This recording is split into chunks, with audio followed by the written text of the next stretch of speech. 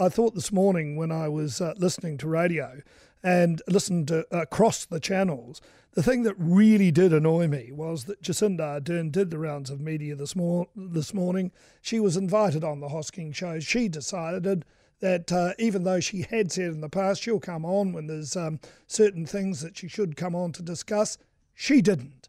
And, I think that News Talk ZB listeners should be very annoyed about that, they tune in to hear stuff.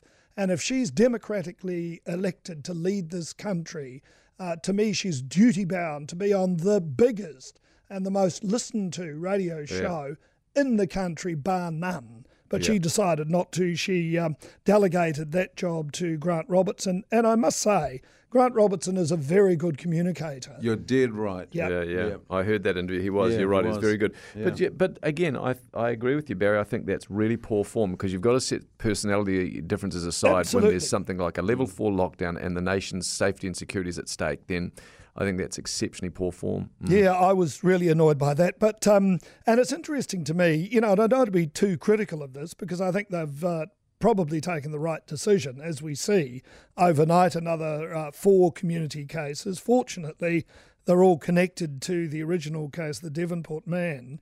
One of, I would think, fairly significant concern is the Auckland hospital nurse. She was fully vaccinated.